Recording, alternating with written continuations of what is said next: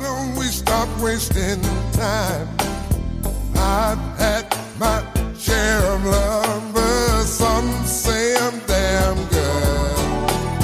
And if you think you can turn me out, baby, I wish that you would, 'cause you keep telling me this and telling me that.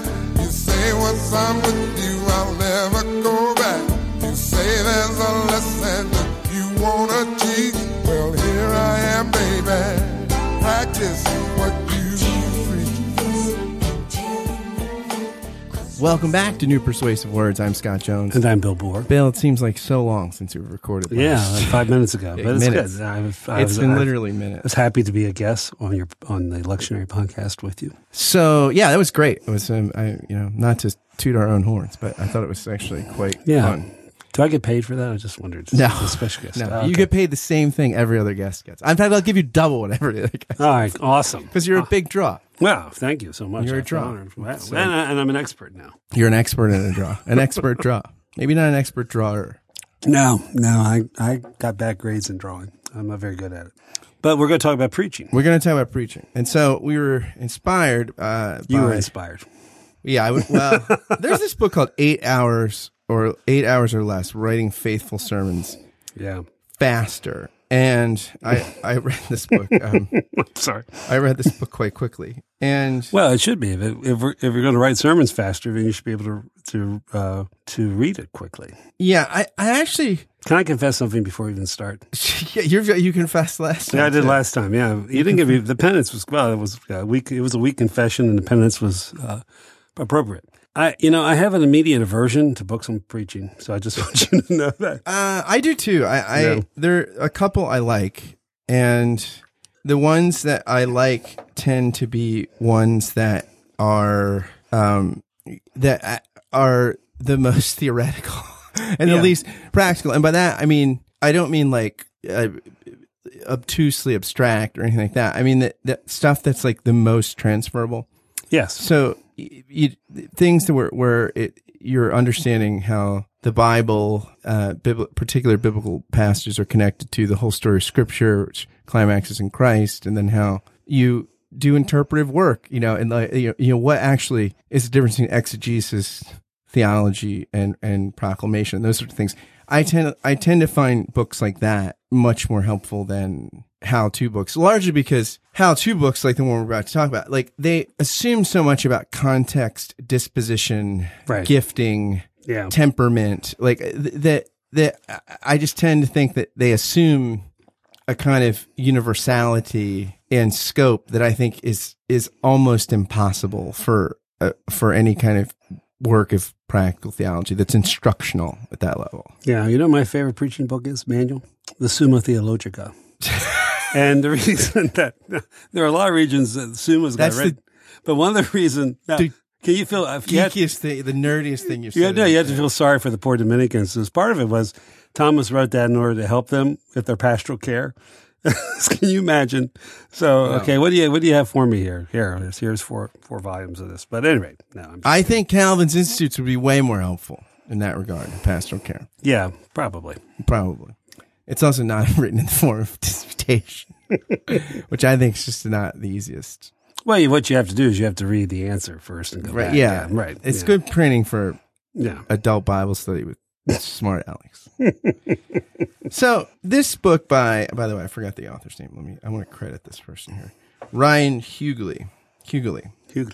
And again, I am not, I think that I don't want to be overly critical. I think this book would be very helpful for some people. And I think and by that, I'm not saying those people that are morons or don't have it. No, I mean, I think certain people temperamentally, their rhythms, this would work really well. Right. But it's called the 8 Hours or Less. And he's talking about how to write a sermon in 8 hours or less. And it's really interesting too, because he has a very kind of brief thing on defining a faithful sermon. And it's pretty short. And that's actually, I think, almost one of the biggest things, that at Princeton Seminary, for instance, they had to do a public issue sermon in a homiletics class. And somebody did a sermon about why Obamacare, why Jesus would have liked Obamacare. I thought that's the most absurd thing. And if I went to a church, if it was a visitor, and I heard that sermon, I'd never go back again. I wouldn't even call that a sermon. Like, so now again, people could disagree with me, but that's the point. Like, oftentimes with studying something like preaching, oftentimes people write a book and assume that everybody would think a sermon is the same thing. Like, Right. like if you are preaching from the First Testament and don't mention Jesus, is it a Christian sermon? If it could have been preached, in a In the first synagogue. synagogue, Yeah. is it? And again, there are people that Christians who would disagree on that. But I think like. Well, okay, you're asking that rhetorically. You're not asking for an answer. Yeah, no, I'm not asking for. I mean, I know what I think about, but there are loads of questions. Like, if no one's bored, is it a Christian sermon?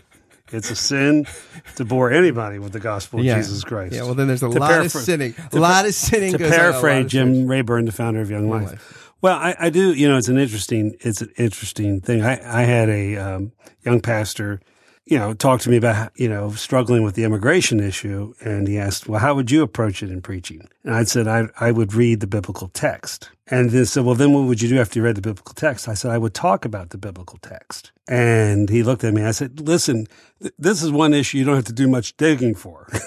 Welcoming the stranger is a central theme of the Hebrew scriptures, and it's certainly picked up in at least Hebrews, if not other places. And I said, the thing about it is when you have something, if you let the text speak, then if they have trouble with the politics of the sermon, then they have to take it up with Jesus or God.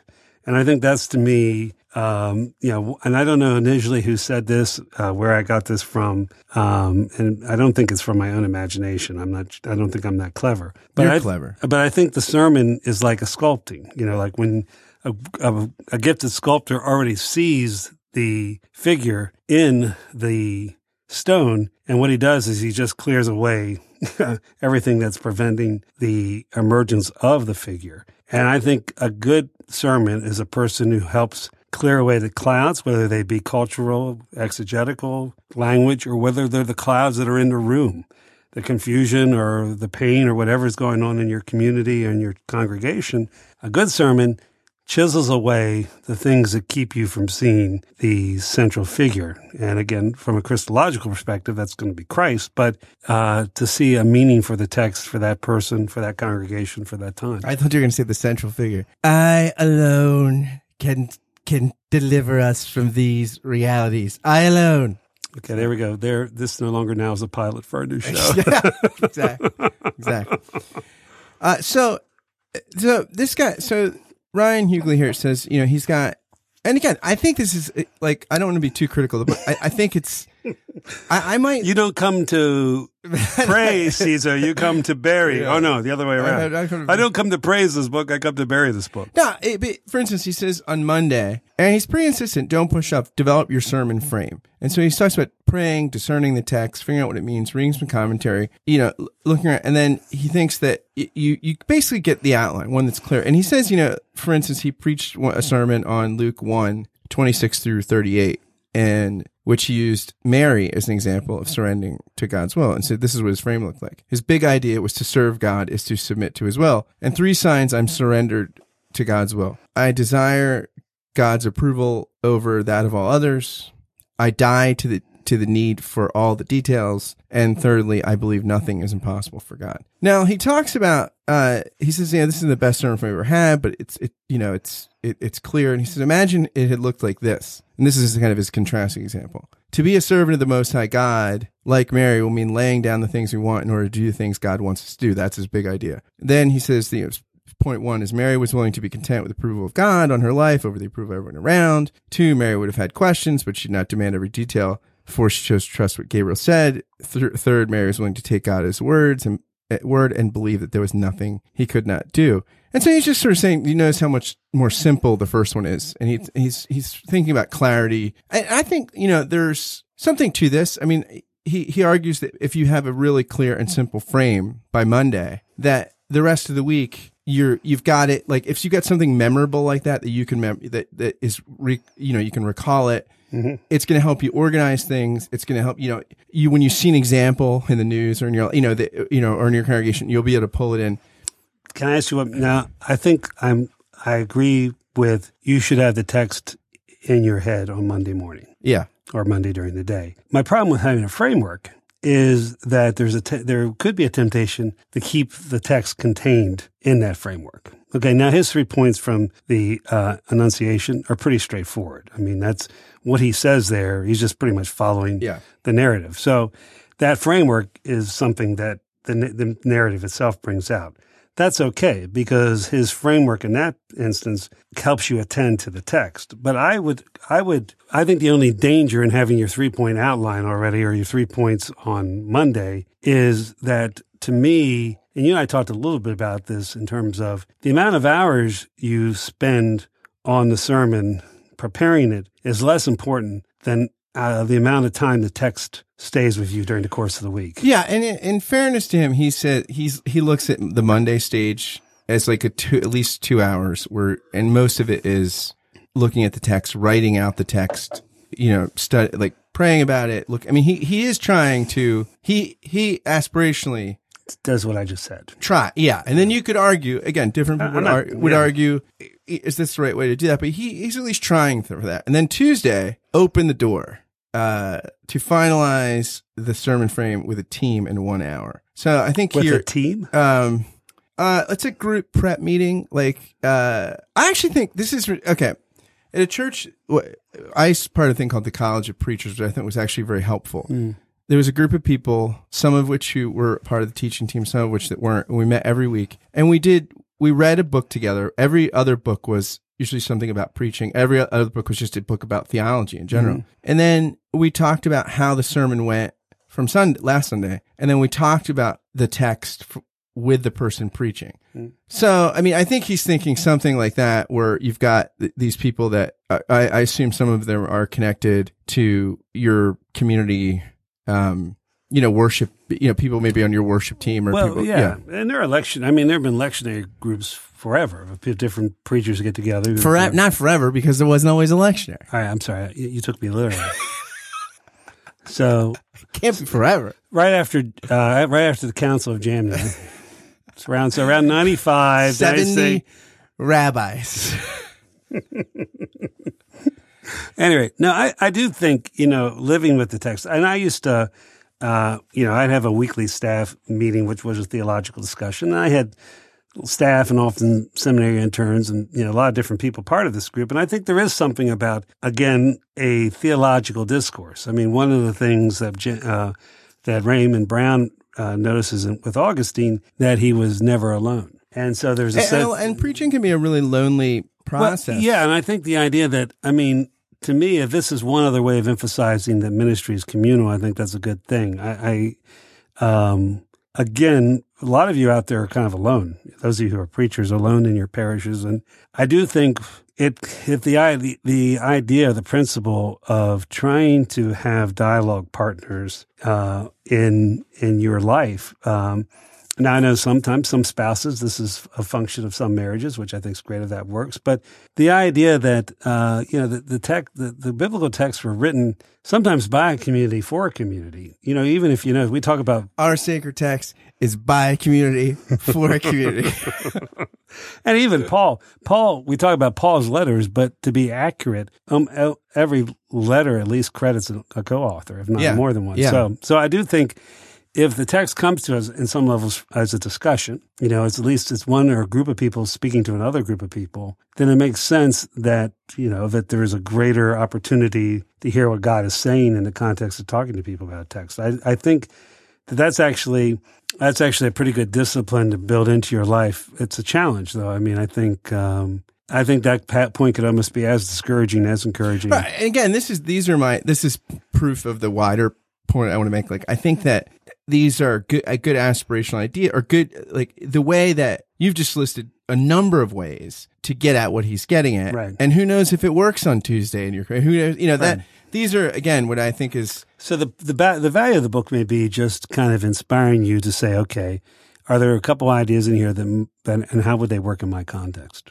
Yeah. Yeah. So I think Wednesday is sweat the intro.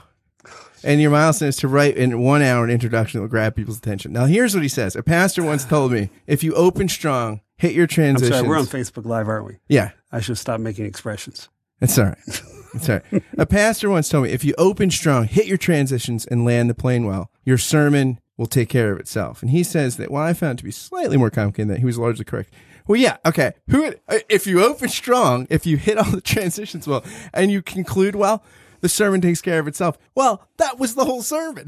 Doing those things. What you do, boys, you got to hit that line. You hit that line, you follow that tackle by there, and you go. I want to take a brief moment to ask you a quick question. Do you like this podcast? Do you enjoy it? Do you look forward to listening to it while you do a morning, afternoon, or evening routine, or while you're exercising, or while you're caught frustrated in traffic? Do you tune into it because of the conversations you find here? Gracious conversations characterized by a particular combination of wit, empathy, reflection, and human understanding. If the answer to the aforementioned questions is yes, or even just a solid maybe, would you do something for me? Would you consider becoming a Patreon sponsor of the podcast for just $5 a month or more? It's for a good cause. You can help this podcast and one of the many others I do keep going, and you can help launch several other podcast projects I've got in the works. Being a Patreon sponsor is really just you being a patron of an art form you enjoy and are passionate about. So I invite you to be a patron through Patreon of this, which I think is an art form you're enjoying and will continue to enjoy. Again, any contribution is welcome, but for $5 a month, you will get a shout out on the thank you roll call, which begins right now. Thank you, David and Winona Babico, Michael Butera, Peter Stegenwald, Samantha Blythe, Sari Graham, Jordan and Danny Morseberger, Josh Redder, Ellis Brazil, David Zoll, Jonathan Butrin, Ben DeHart, and Charlotte Donlin. If you want to join these patrons through Patreon, just go to patreon.com/Scott Kent Jones. Thanks again for listening, and now back to the show. You know, it's interesting because, he's saying spend an hour Wednesday thinking about the intro. And again, I think on one level, there's something to introductions, right? Like laying things out are important. But then, I mean, I've certainly gotten some of the best introductions in the shower on Sunday morning, like where I've heard something on NPR that was incredibly powerful and it fit, or, sometimes introductions, don't, I think introductions can be effective in a variety of ways. Again, I'm not saying it's bad to spend a lot of time on the introduction or how you get into things, but I think that to me seems at least contestable. And there's a danger. There's a danger in, all right, do I need to be, one of the things I find is my sense of humor comes out kind of naturally. I don't plan to be funny frequently in a sermon. Now, sometimes there'll be a story in the Bible that strikes me as funny, or I might have an illustration that has some humor, particularly, if it's a heavy topic. But, I've been around preachers whose library is full of books of illustration. Now, of course, you just go online to do that.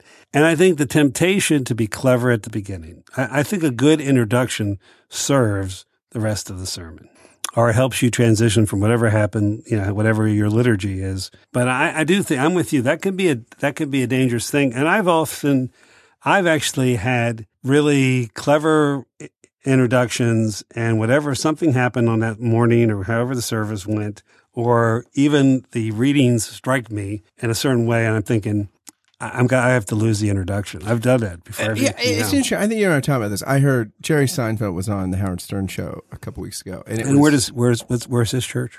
Oh, hopefully it'd be a synagogue if he's attending. But I don't he was talking about like how writing stand-up material he thinks is like the hardest thing in show business. Just because if it's not brilliant, he says it's useless. And he and Stern both agreed. But I don't think that I think that's probably true about stand-up comedy. I don't know if that's true for preaching. Like if it's not brilliant. So some of this, like the brilliant introduction stuff, I don't know. I think that, yeah. I remember sitting in a class at a seminary that remained nameless, listening to a preacher who remained nameless. And it was amazing. And the person next to me said, wow, that was amazing. I go, yeah. And then I go, do you know what he said? And they couldn't. Not really. Yeah. Yeah. Yes. That would be the example of more sizzle than steak, as they say. So Thursday, okay, what are we doing Thursday, Bill? We're landing the plane, and what we're trying to do is to write a Christ-centered conclusion in 1 hour. So you got the frame, you got the. Now again, this is one of those things that I think we're mixing our metaphors here. We start out with a frame. Now we're landing a plane. Exactly. We've gone from carpentry to aeronautics. So I mean, again, then on Sunday we hit it out of the park. This is one of those things again where like it assumes that the process works in such a way that you get the intro and the conclusion, and then the body is shaped that way. And I just think I could think of some other ways to do it that are probably. Well, can I speak to you as an experienced homiletics professor? You have taught how many? I've taught one homiletics to Buddhists. To Buddhists. No. Which does that make your advice better or worse? I think it makes it as if two converging things come together as one, but do not exist. I'm sorry, that's the closest Buddhist thing I could come up with. That sounded like the sound of one hand clapping. And one hand clapping. I wanted to avoid that one. Everyone knows that. I love that one. Well, first of all, I have given lectures. I've given guest lectures at other seminary classes about preaching, and particularly preaching in the context of crisis, disasters, and tragedies and things like that, which unfortunately I've had too much experience at. But when I got asked to teach this class, and they had a tradition, it's a Reformed Buddhist group out of Korea, the Won Buddhist Institute's where I preached, and they have a tradition of inviting Christian professors to teach their preaching class. And it really made me totally kind of I had to think about, well, what is it that I've been doing all these years? So it was a great exercise for me. And also, how do you translate this in terms of the whole sermonic process to a group of people who are dealing with both a holy text and a holy technique? So it's not totally dissimilar. And the thing that I come back to again and again, I've told my students this in the past, my Christian staff and things like this, is I think that there are multiple hearers and there are multiple speakers when it comes to a sermon. And I think one of the things is I always try to preach the sermon to myself. And that's part of my check in terms of authenticity. Do you ever convert yourself? I'm trying to get there closer, man. I press on. I have not yet reached it, but I press on. So I think to me that's the beginning of authenticity. In other words, what does this text really say to me? And try not to jump to the temptation of, boy, these people need to hear this, or boy, I was really good last week and I need to be that good, or boy, last week's sermon blew it. In other words, what is God saying to me in my own walk as I look at this text? And then what's going on in the world? What's going on in the life of my congregation, but always through the lens of what's going on in the particular text. And then I think the most important thing for any preacher to do is to find their own voice and to be who they are in the pulpit. And that doesn't mean that we get up there and share all our stuff. That's not what I think is appropriate. But that, for me personally, how I talk in the pulpit is not that different from how I'm talking to you all right now. Yeah, I think that is so key. One of the preachers I thought was a guy I listened to a lot of his sermons, and his preaching voice was nothing like how he interacted with people during the week. It was Reverend Lovejoy-ish, you know what I mean? And yeah. I think that in our culture, inauthenticity, I mean, this is why I don't think manuscript preaching quite works anymore. I mean, some people pull it off, but because when people are reading on TV, they don't look like they're reading. They've got a teleprompter or screen. So in Jonathan Edwards' day, when people are getting slain in the spirit, when he's reading, it's different. I think people knew how to listen to written words. People knew how to listen to long poetry. They were used to listening to epic things because it was a more, audio culture. But we are a much more visual culture now. Yeah, I agree with you on that. That doesn't mean, I tend to have a very brief outline. I always have had a very brief outline. I mean, I cut my teeth. I'd given a couple hundred youth talks before I went to seminary, and I talked to adults as well. And, I like the written manuscript because I like language, but I find my written sermons, they don't preach as well. And I think it's a different discipline. The written word is a different thing than the spoken word. Now, I do think, precision in language is important. And I think particularly if you're going to say something that has weight, or you want to make sure it's clear, then I think that's the kind of thing you write down. Again, I don't know what you were taught in your preaching class, but the presupposition in part was that you would spend 5 hours or so memorizing your manuscript, that there was never, if you were going to go by a manuscript, you were going to memorize that and in some levels perform it. The only problem is I don't know any parish pastors actually doing parish work that has that kind of time. By the way, something that you said that made me think, in Jack Kerouac's Rules for Spontaneous Prose, he has like these 31, and one of the things he says is tell the true story of the world in interior monologue. That's interesting. And I think that's he also says, number 3 on the list is try never get drunk outside your own house, which is a good one. I'll post it. His 31 rules for spontaneous prose are just amazing. Yeah. So what are we're getting to Friday now, by the way. Oh, we're not done yet. So Friday, fill in the frame, complete preaching notes in 2 hours or less. Can I ask a question? What day does he take off? Saturday. Does he work on Sundays? He does. He doesn't do it goes from Friday. That's a joke. You work. Yeah, right. You're preaching on right. Sunday. Yeah. It goes from Friday to Sunday though. So, but no, he does say this, which I think is interesting. He says the best sermons explain the text, illustrate the text, and apply the text. And the mistake we tend to make as preachers is spending too much or too little time on one of these 3 parts.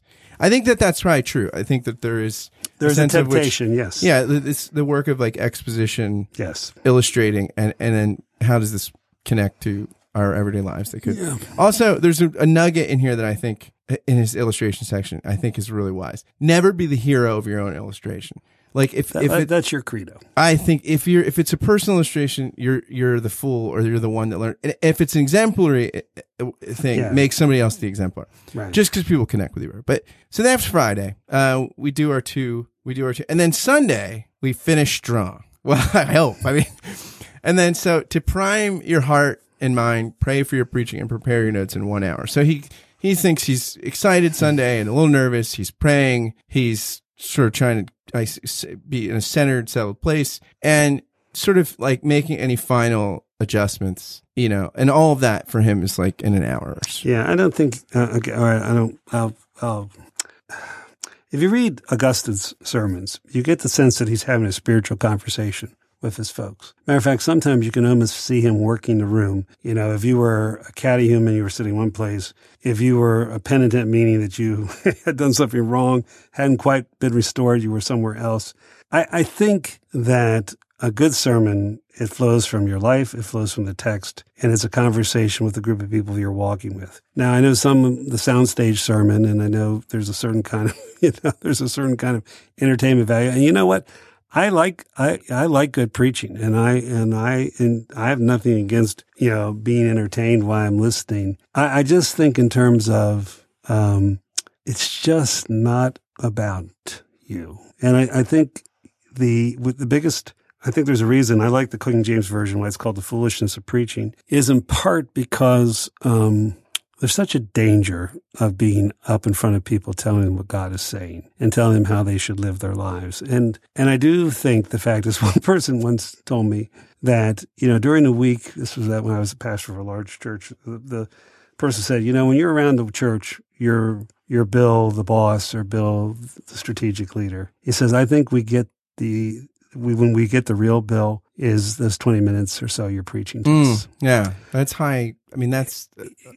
Well, to me, it also was maybe I need to reevaluate my leadership style, but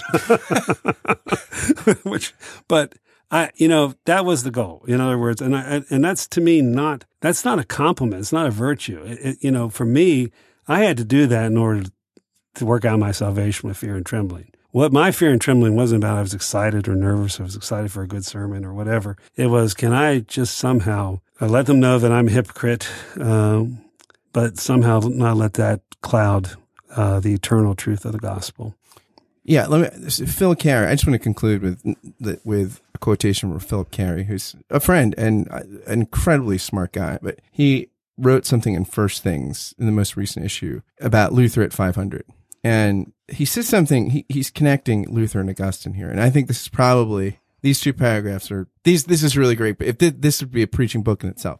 He says that, how we can justify by faith alone is best seen in light of Luther's distinction between law and gospel. Both the law of God and the gospel of Christ are God's word, But the former only gives us instructions, while the latter gives us Christ. For the law tells us what to do, but the gospel tells us what Christ does. This distinction grows out of Augustine's insistence in his great treatise on the Spirit and the letter that telling us to obey the law of love does not help us do it from the depths of our hearts. Only the grace of Christ can give us such a heart. Luther merely adds, the place to find the grace of Christ is in the gospel of Christ. A great many preachers, Protestant as well as Catholic, overlook the distinction here, thinking they can change people's lives by giving them practical advice, as if telling them how to be inwardly transformed could help them do it. Augustine already knew better. Luther's addition to Augustine's insight is merely the glad recognition that there is indeed something preachers can do to help us be transformed. Instead of advice, they can give us Christ. Amen. Amen to that.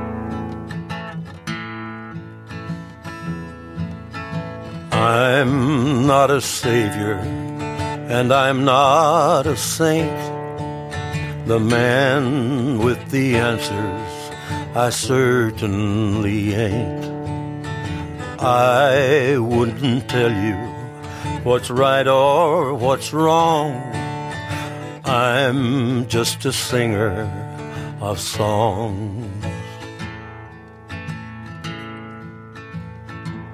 But I can take you for a walk along a little country stream. I can make you see through lovers' eyes and understand their dreams. I can help you hear a baby's laugh and feel the joy it brings. Yes, I do it with the songs that I sing. I'm not a prophet, and I'm not a priest. I'm not a wise man who's come from the east. I wouldn't tell you what's right or what's wrong. I'm just a singer of songs.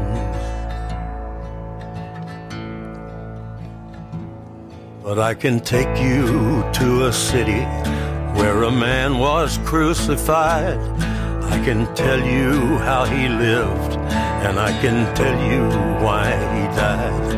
I can help proclaim the glory of this mighty King of Kings. Yes, I do it with the songs that I sing.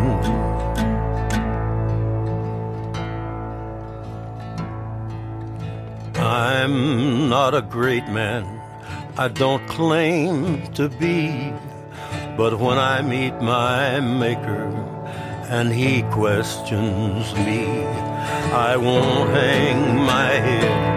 I will stand proud and strong and say I was a singer. Lord, I was a singer. Yes, I was a singer of song.